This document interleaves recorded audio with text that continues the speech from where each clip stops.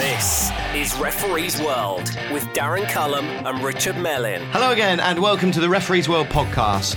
My name's Darren Cullum. I'm a level 5 referee affiliated with Somerset FA, and this is my colleague, my mentor and PGMLO assessor, level 4 tutor amongst other things.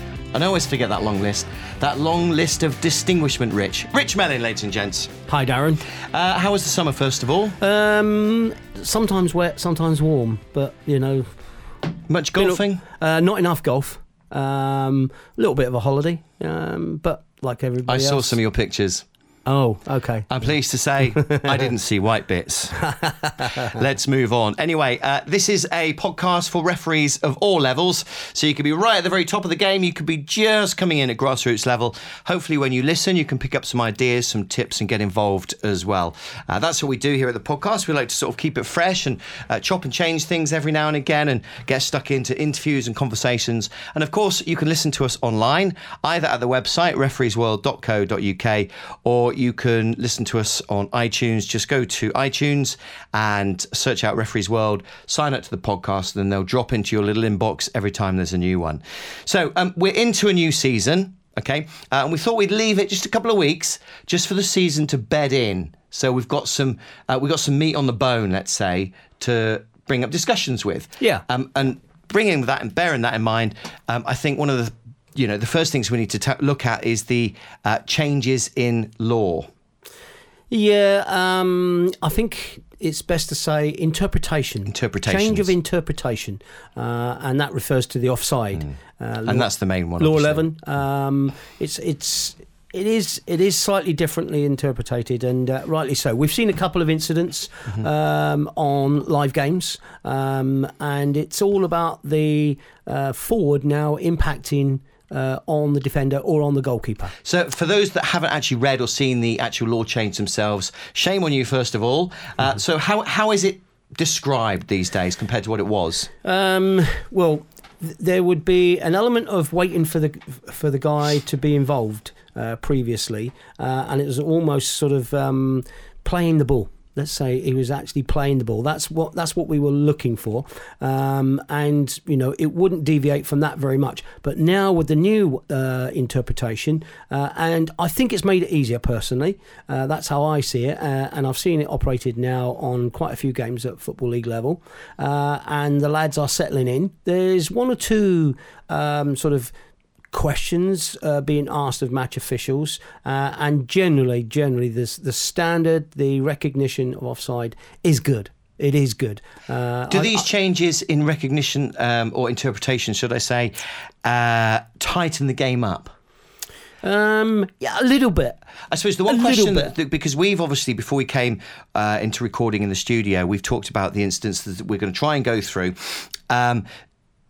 I think looking back, these instances, okay, surely they're going to have to be shown on the big screens at the grounds so that everybody else can see what's going on because of the way and the speed that these instances happen. You know, a lot of people are not going to see it and they're going to think, well, hang on a minute, and surely that's going to impact on the officials. Well, that's a debate we could have, and I mean, our listeners would join in with the debate if we could all get round and have a chat. Will they put replays on the big screens in the grounds? Only the powers that be that will decide that, and that's their decision. There has to be reasons for safe reasons for doing it, and not looking for controversial reasons, because that's not what football should be judged by, controversial decisions. But that's how people do look at it at some cases, and we're going to talk about a couple of offside decisions that we've seen on the TV recently, and the one Crystal Palace involving Palace versus Aston Villa, the goal was correctly disallowed. That's not been played so many times, but the one involving the Liverpool-Bournemouth Benteke goal, I'll call it the Benteke goal, that's been shown so many times because it's a wrong judgment. And, you know, that's not hiding behind anything. It's been declared that it was an incorrect judgment relating to an offside position, and the goal shouldn't have stood. So, you know, we're going to discuss that, but it has, for me, it's made it a little bit easier. But my colleagues who run the line as assistant referees will, obviously have their own opinions as regards settling in with the new interpretation or the adjusted interpretation. So, I'm on the basis that I've seen the 6 games that I've done for the PGMOL, I have seen a level of competency that matches expectation, and well done to those lads that have achieved that.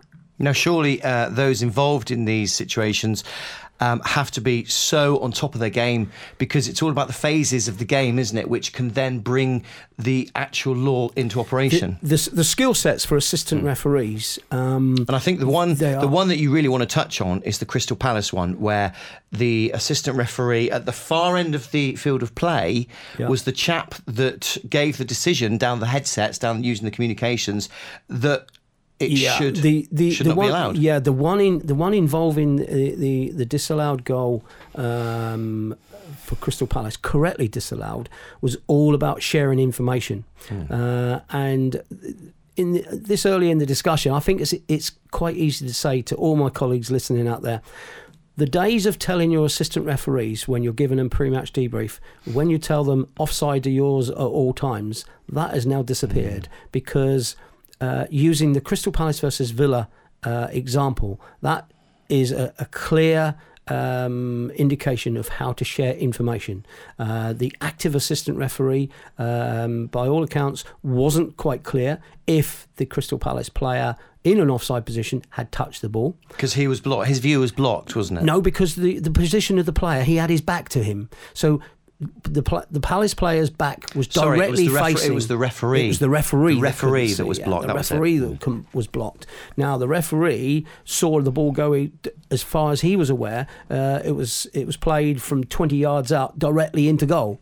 Now that's how his interpretation of it. But there was a Crystal Palace player in an offside position.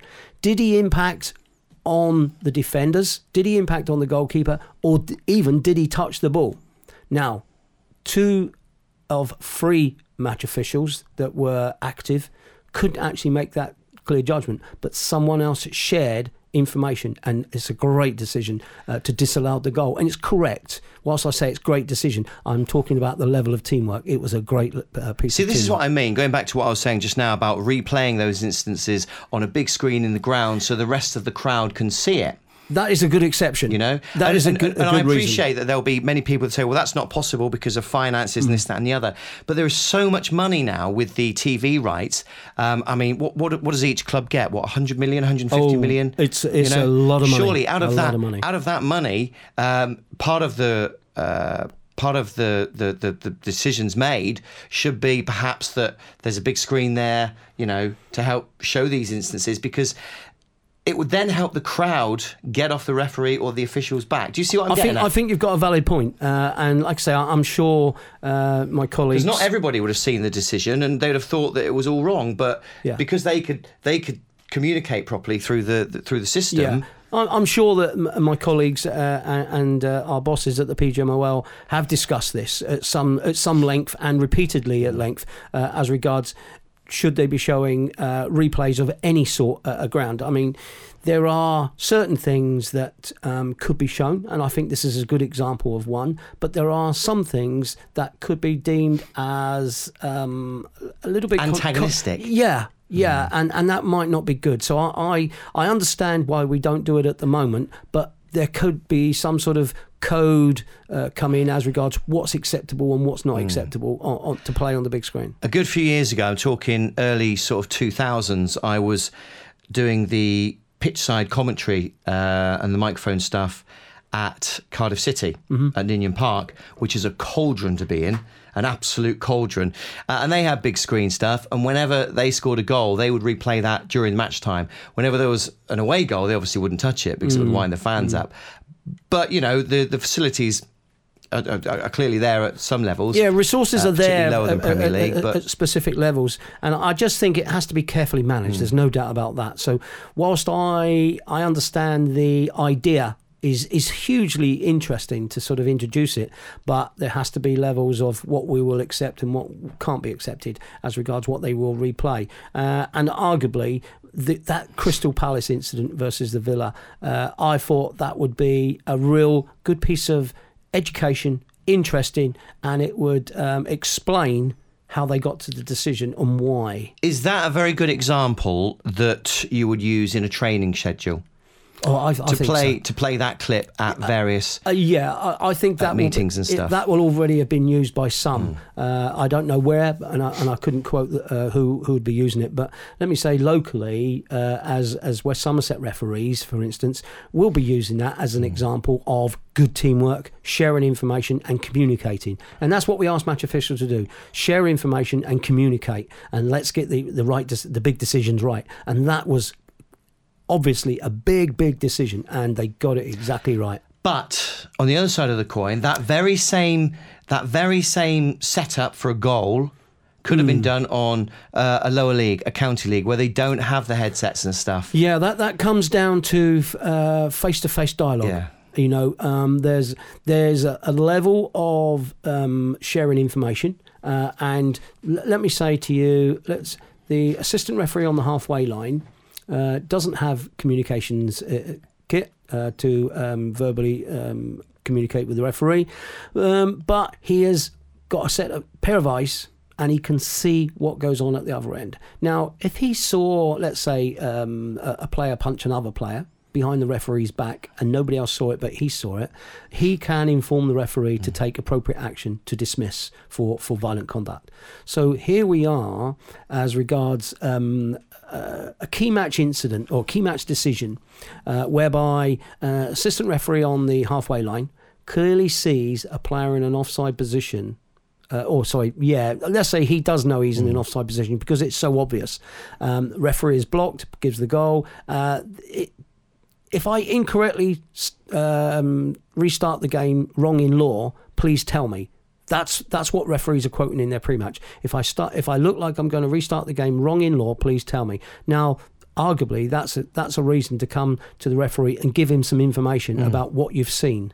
And if you think he's incorrect in law, then I think you have an obligation as an assistant referee to help him out, and secure good teamwork with credible information. Don't say I think I saw him touch it or I don't think he touched it. You've got to be certain. You've got to be certain. You can't sort of play guesswork, and no one I know out there in the top end of football refereeing guesses. They don't guess.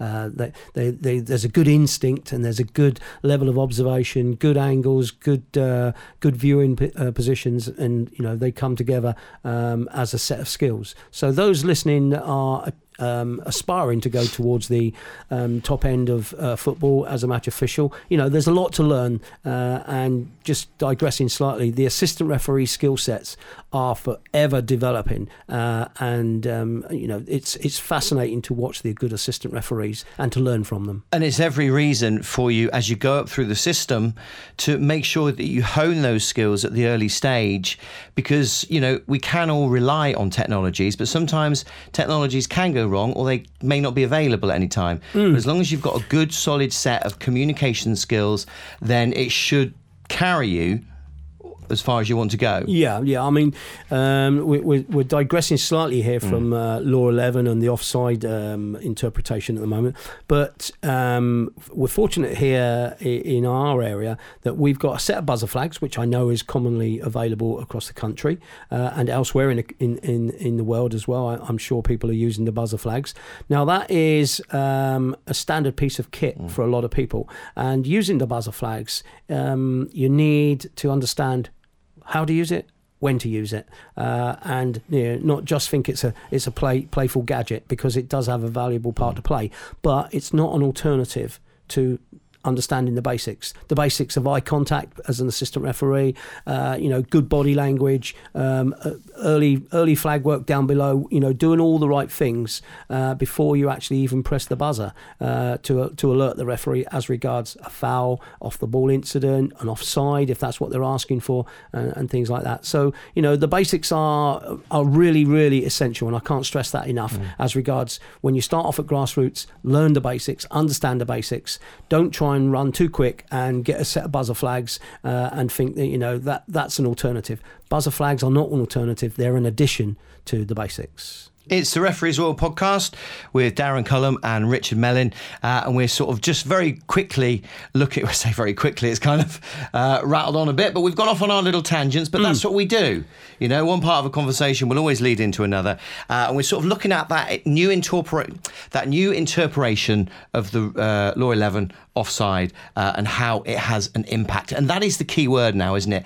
Impact on the players. Yeah, We talked about the Crystal Palace Villa offside decision and the correct decision not to award the goal. But I think we need to use another good example of offside interpretation involving Liverpool versus Bournemouth. And fortunately, I was actually watching that game on the TV, and you don't realise the speed of what things are happening at until you actually sit there and they slow it down. When they start slowing it down, you realise the skill sets of assistant referees and the speed of thought, because that's an important thing.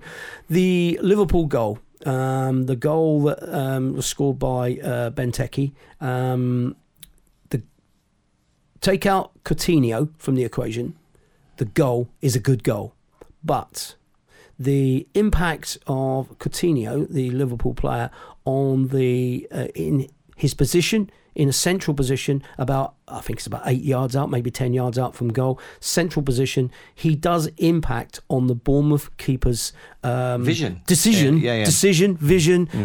to play the ball or not play the ball, and that is clearly an offside decision that should have been given. So Benteke was onside. Benteke was always onside from the time the ball was played. The ball was coming at a real fast pace, and it's a case of, is he impacting? Is he not? Did he play it? Did he not? He certainly didn't play the ball, Coutinho, but he did impact and gesture to play the ball. He did attempt to play the ball. That's quite clear, but that's in slow motion. That's in slow motion. We can make that identity, and that wasn't seen by anybody until they started slowing the whole process down. This, what we're about now, is about learning from our colleagues, and this is what we try to do as regards sharing information, sharing education, and the impact of Coutinho on the Liverpool goalkeeper. It should have been given as offside. But it wasn't. And that's the reason why it's the one that you keep hearing about. Because it's controversial, absolutely. and because it sells newspapers, it sells it winds people TV, up, and it gives us something to talk about. Yeah, it's given us a little bit to talk about. But for the positive, I just want to go back to that fantastic decision made by Keith Stroud and his team, Pete Kirkup, and I cannot remember who the other members of the team were, but the way in which they got to make that key match decision was absolutely fantastic. They shared information and they communicated and they come to the right conclusion, and fair play. Well done. And it's definitely worth sounding some of these clips out on YouTube after you've listened to the podcast, because then you can go back and you can relate to it, or then you can watch it whilst we're talking about it as well, which makes a lot of sense. It's for some of us, it's an easy way of learning. Rather than talking about it, if you can visually learn from it, that's effective as well. This is Referees World with Darren Cullum and Richard Mellin. If you are a new listener, welcome along. My name's Darren Cullum. This is Richard Mellin. It's the Referees World podcast. We like to get out there, get involved. We'd like to hear back from you as well. And you can do that either on Facebook, just search out Referees World Podcast on Facebook, or on Twitter at Referees World. Follow us. We've finally crashed through the 3,000 followers barrier. Yep. Which is a good old achievement. Still going. So a big thank you to all the new followers who are all over the world. So a big thank you very much as well. One thing I must say as well, which, and that's purely my fault because I forgot to bring the stuff with me. You may recall on a recent podcast, we spoke to Ross McMenemy. He's going to kill me because I know he listens to this and I've got his name wrong. Ross, who runs Ref Chat, who we're big fans of because there's a lot of involvement there as well. You can go out and air some of your views. Ross has a little shop on his website. And he gave us a load of stuff to give away.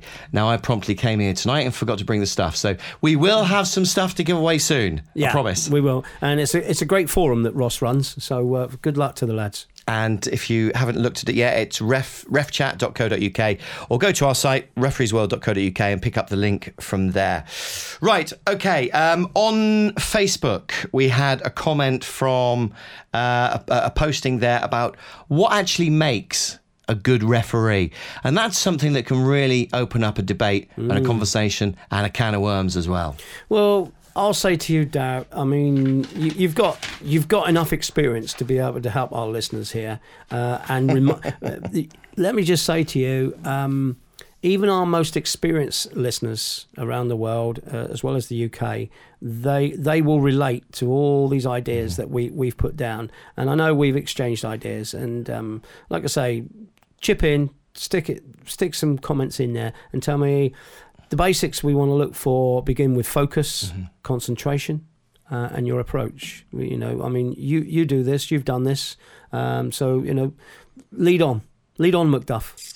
Okay, well, seeing as we were talking about laws just now, knowledge of the laws has clearly got to be up there. Absolutely. You know, let me use this carefully. Knowledge is power. Knowledge is crucial. If you don't have knowledge of the laws and you're tested out on the field of play, you could be on a banana skin. Of course, it'll give you that extra confidence as well, because if you know the law inside out, you're going into every decision without having to think about it. You're like, yes, that is my decision, and that's the reason for that particular sanction, let's say. Sometimes I think when our colleagues don't have knowledge of laws, they become stubborn. They become stubborn in their ways when they're out on the field of play, and they slightly let themselves down through not being flexible enough to listen to people, because even though barriers go up, it's all about barriers. Yeah, absolutely. You know, people make comments, and sometimes those comments do have a relevance, a part of a good part to play. So listen to what those people are. Dismiss them if you don't like them, of course. But, you know, somewhere along the line, someone in that technical area, let me use this as an example, someone in that technical area will shout at you sometime during a game, how many more times is he going to be allowed to do that, ref? You know, that is a contribution to your match control somewhere.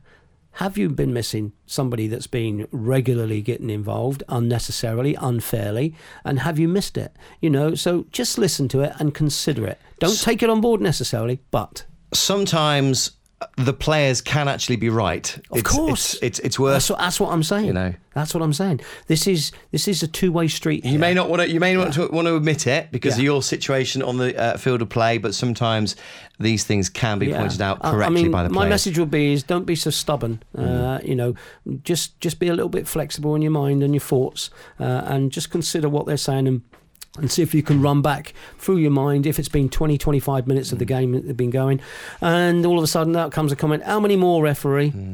Just think about it. You've got to start asking yourself the question then, well, if that's being piped up now and you're in a situation where it looks like the game, you could be losing a bit of control, then you might just have to start to adapt. It could be a threat. It could be a threat. You could be losing a little bit of respect, you know, and so consequently, give it some consideration. Don't just blank it out because it's come from the technical area and you think it's just invalid. It could be relevant. So we're talking about what you think makes a good referee. I suppose this list could go on and on and on. But looking down the bits that we've scribbled, we're talking about the knowledge of the laws, and I suppose in turn that will include the competition rules. Oh my word! You know, yes. which can have a massive impact. Competition rules. There is significant changes with, let's say, substitutions, numbers of substitutions, rolling substitutions. Will the competition allow it? We're talking grassroots at the moment. Extra time? Do we go straight to penalties afterwards? Penalties. I mean, I was at a competition. I don't wish to name drop, but I was at a game Tuesday night, Exeter City. Exeter played Portsmouth in the Johnson's Paint Trophy. Now, this season, the competition rules state the game will be played over 90 minutes, and then if the games are tied after 90 minutes, there will be a penalty kick competition. There's no extra time.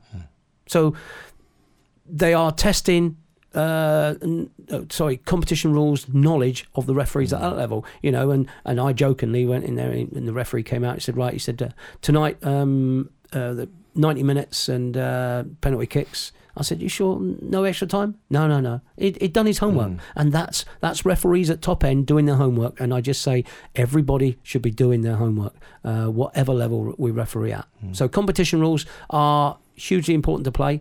substitutions, numbers of substitutions, rolling substitutions, all sorts of. There are different variations of substitutions, and if they're allowed to return and things like that.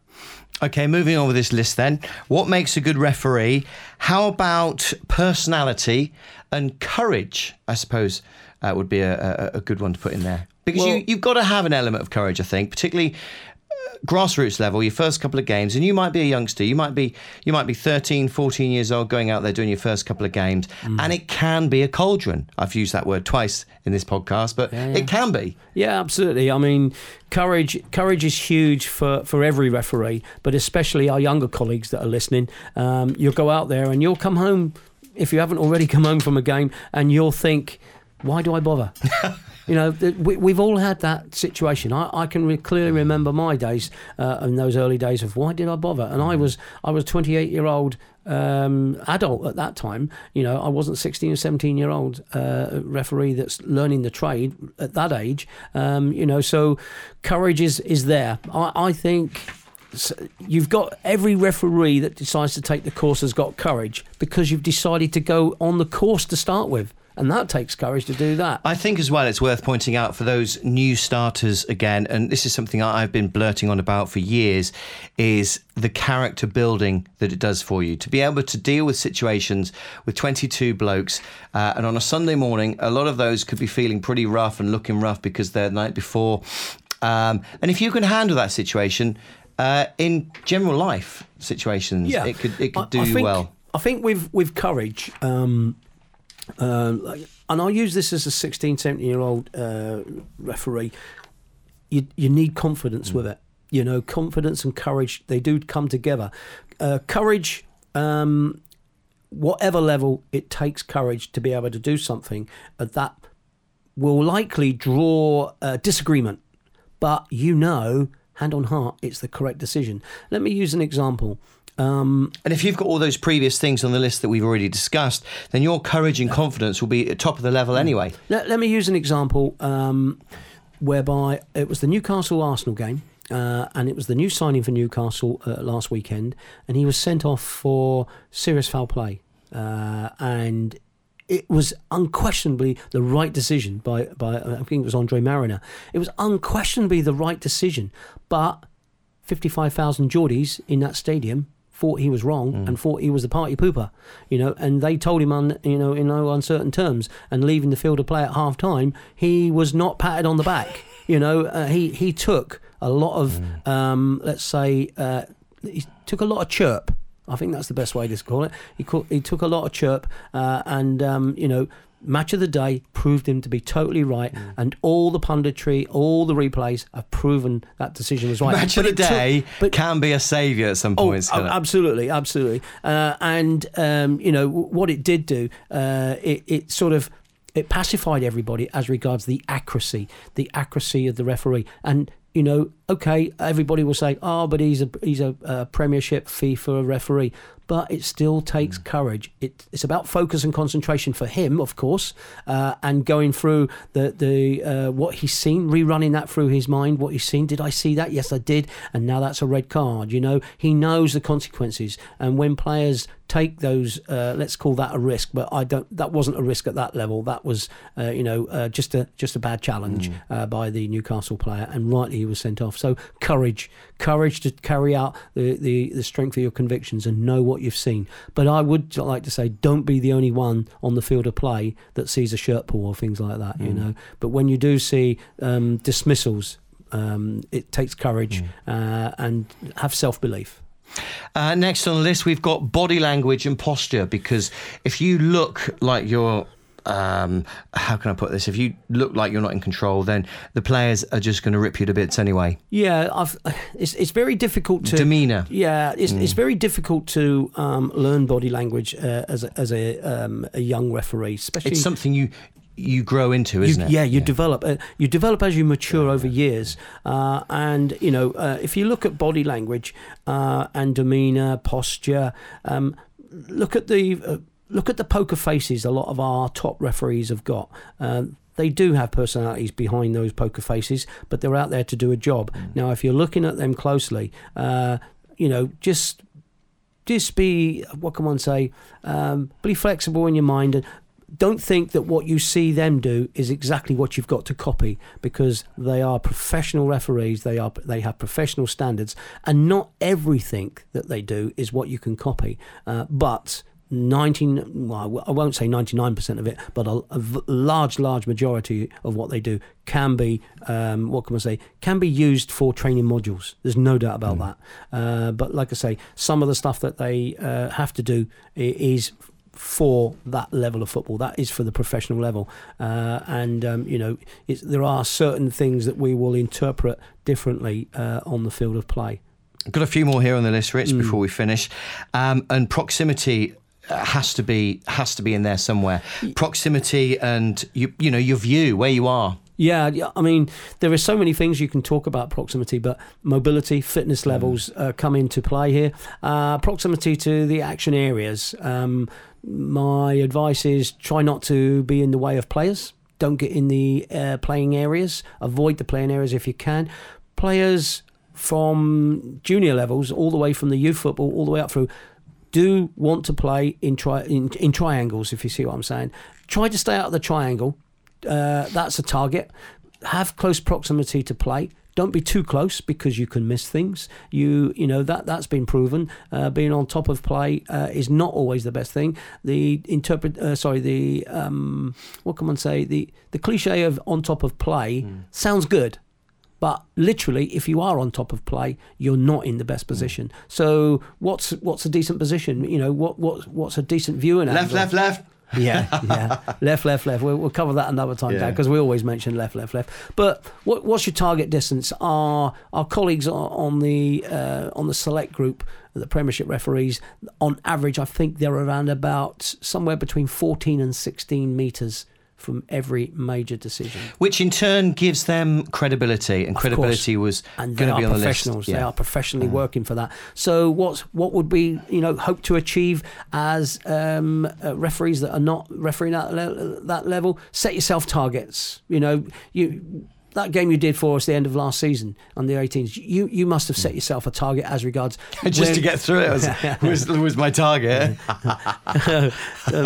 It's true. I need to explain at this point that is because it was my first game for a couple of seasons, and it was just a little icebreaker, if you like. Yeah, but you set yourself targets, and what's a reasonable target for key decisions? Maximum 20 yards, I'd like to suggest. And how to sell decisions. Keep moving. Having seen a foul, or not a foul even, but a challenge on the floor, don't stand still 20, 25 yards away.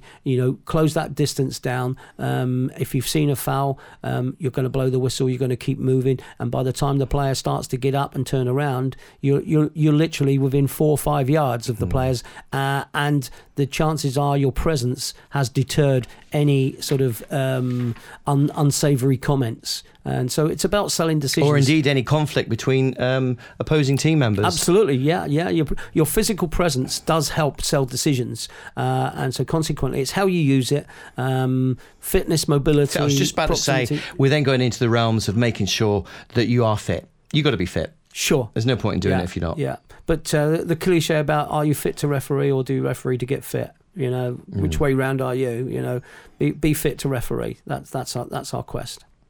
And of course, something we've already touched on quite heavily so far in this particular episode is communication. Good communication between you as the referee, your assistants, and your fourth official. Yeah, and you are a team, work together. Yeah, even if you've got club assistant referees, and if you're not fortunate enough to have fourth officials, okay, that's understandable because not every level has fourth officials, but you will have club assistant referees. So communication and management of them is key. And like I say, sometimes an assistant referee, club assistant referee, can be extremely good, and you can get a pair of good club assistant referees, and they help the game. And do you know what? There are some club assistant referees that will give a decision against their own club because they are honest. Sure. And honesty was one of the things that I was going to mention. Not only you as the referee, the assistant referee, but if you've got good ARs at club level, then that can really boost the game for you. Of course it is. You know, and they do make managing the game a little bit easier, as opposed to those club assistant referees are a little bit sort of like, you know, they want to be the station master with the flag, you know, and it's I had a game it's up once. in the air every 2 minutes. I've just suddenly remembered I had a game once, and this was a game which we've discussed before because of certain instances which took place, and this was the minor game with the big decisions of what happened. Previous podcasts will explain all that. Yeah. But the assistant referee at club level at that particular point was running down the line talking to somebody on his mobile phone. And that is one of the instances that took place on that day. There you go. So they can be doing all sorts of you things can get a good, other than running the line. Yeah, exactly. Yeah. So hopefully that list will help you decide what makes a good referee. But of course, if you'd like to get involved and you've got any other decisions, then please get in touch with us. Do that either through the website refereesworld.co.uk. We're on Twitter at refereesworld, and on Facebook search out Referees World Podcast. Get involved. Be good to hear from you sometime as well. Pretty much wraps it up for this episode. Rich, as we said earlier on, in the next episode we will have some stuff to give away. Yeah. But on this occasion I left it at home. How will we decide to give the present away? Ooh. Have you got any ideas, or should we ask the listeners? I think it's got to be an online thing. Okay. So we can talk about it on the podcast. Okay. It's got to be an online thing, so it's going to be driving traffic to the website. Okay. Sounds good. We'll make it nice and simple, and it's a nice little package thanks to our friends at refchat.co.uk. Yeah, thanks, Ross. So, Ross, thank you very much once again for that. And thank you for listening. Don't forget, if you know somebody who's a fellow referee, a fellow colleague that doesn't listen, and you feel that they could learn just through listening to what we do, have a look at some of the comments, some of the feedback that others have left for us, and then maybe pass on a link to them as well. Happy refereeing. Happy refereeing, absolutely. And we'll be back very soon. This is Referees World. Listen online at refereesworld.co.uk or search iTunes for Referees World.